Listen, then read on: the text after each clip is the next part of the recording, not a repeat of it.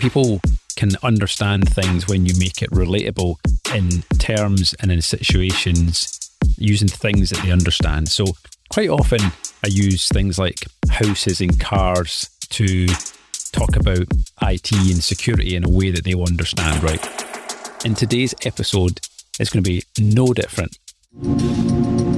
One of the techniques that I use to explain technical things to non-technical people is to use analogies. I've done it for years and years and years, and people that work with me and know me well enough will know that I have an analogy for everything. And it just works, right?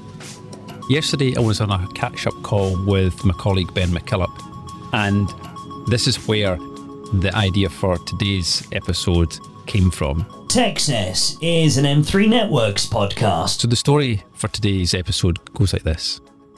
Now, I was going to suggest that you close your eyes to try and picture the scenes that I'm going to describe in this episode. However, a lot of people listen to podcasts when they're driving or walking the dog, and I definitely don't recommend that you close your eyes doing either of those things, or if you're operating any heavy machinery. So keep your eyes open. Don't have an accident, please. I don't accept any responsibility for accidents caused while listening to the Texas show. Just putting that out there. Now, I want you to picture this scene.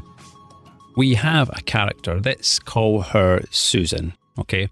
Now, Susan is on holiday. Susan is swimming down an absolutely beautiful river. The water is clear. There's fish in the river, beautiful blue skies, and there's kind of like a rainforesty type jungle set in either side of the river, and kind of nice, little beaches dotted around here and there. And she's floating down this river, having an absolutely fantastic time, not a care in the world. Everything is just tickety-boo. Now, I'm also in this story. I'm not in the water at all. I'm standing at the side of the river, and I'm further down the river from where Susan is. So, now, what Susan doesn't know is that I can see round a bend in the river, and round this bend in the river, I can see that the water gets a little bit turbulent, and then there's a waterfall coming. Now, of course, Susan doesn't know any of this. Susan is blissfully unaware that there is danger round the corner. So I'm standing there, I see Susan approaching, I see the waterfall, and I shout to her that she needs to get out of the water, and she just ignores me. I shout, "Here, I'm going to throw you one of these life rings. Grab onto it. I'll pull you out of the water to safety." But she still ignores me, because at that moment, she's still not in any danger. When Susan gets round the corner and sees the waterfall for herself, she now panics, fear sets in, and she realises that she has to get out of the water as quick as possible. And at that point, of course, she'll take the life ring and she'll ask for help to get out of the situation that she's about to head into. But the next problem is, of course, no one knows much about this waterfall at this point. I can't see how high this waterfall is. I don't know what's at the bottom of the waterfall. But at that point, we both know that something bad is about to happen. We just don't know how bad it's going to be. But by this point, Susan is way out of reach of me. I can't help her anymore. She's going to just have to go over the edge of the waterfall and deal with whatever happens. Now, let's rerun this scenario a little bit. Let's just imagine that where I'm standing at the corner of this river, seeing the waterfall, seeing Susan, imagine I have a big, huge mirror. Like one of those ones you get, at the end of like drives and stuff, so people can see if there's cars coming before they pull out. Something like that. And Susan can see the mirror, and in the mirror, she can see the waterfall.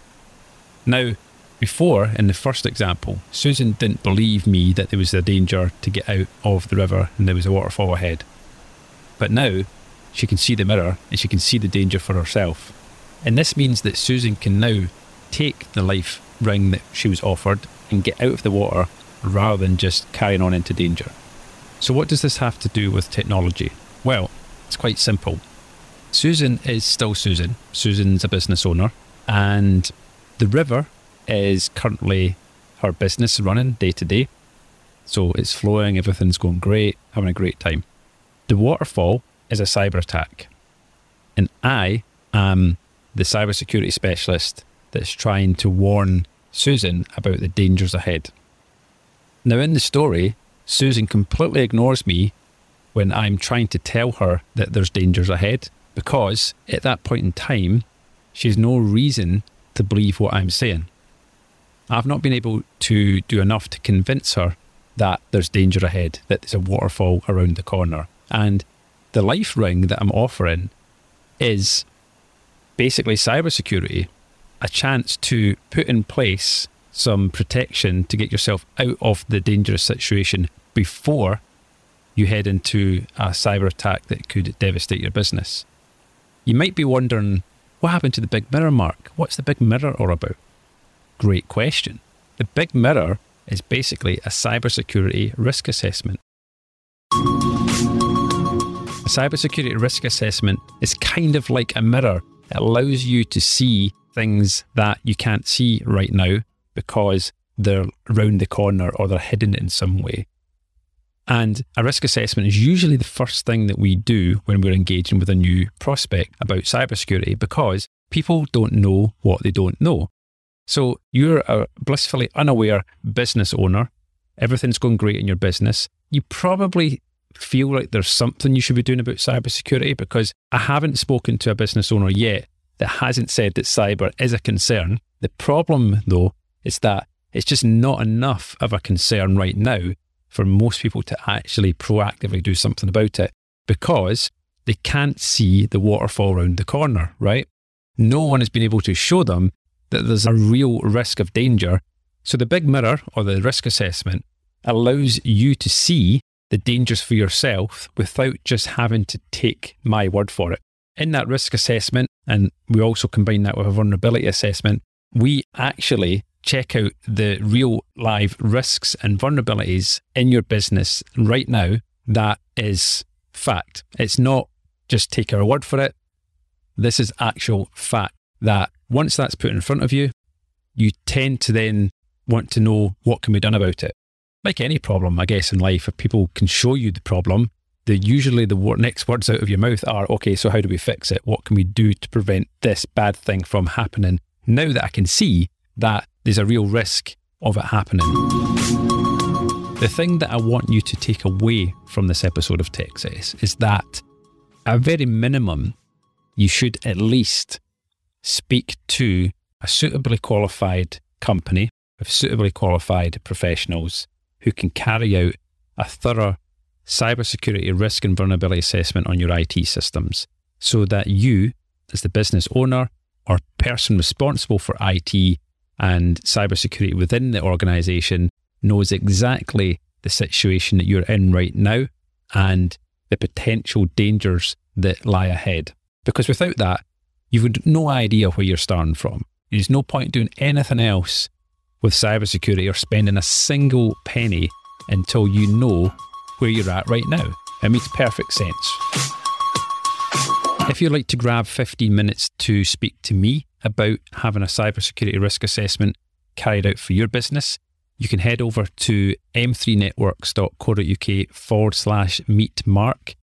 On that page, you'll be able to see my calendar and pick a time that is convenient for you, and we can have a quick, no obligation chat about getting a cybersecurity risk assessment arranged for your business so that you are fully aware of your current cyber posture.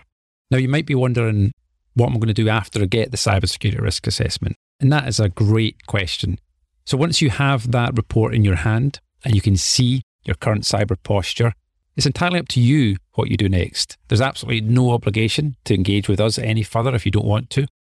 But usually most businesses will want to see an action plan of things that have to be done, services that have to be put in place in order to reduce the risks that have been highlighted, remove any vulnerabilities that you're exposed to, and then what cybersecurity services that you need in place ongoing to keep the risks as low as possible to your business. And finally, the link again to book that 15-minute appointment with me is m3networks.co.uk/meet Mark. TechSess is an M3 Networks podcast.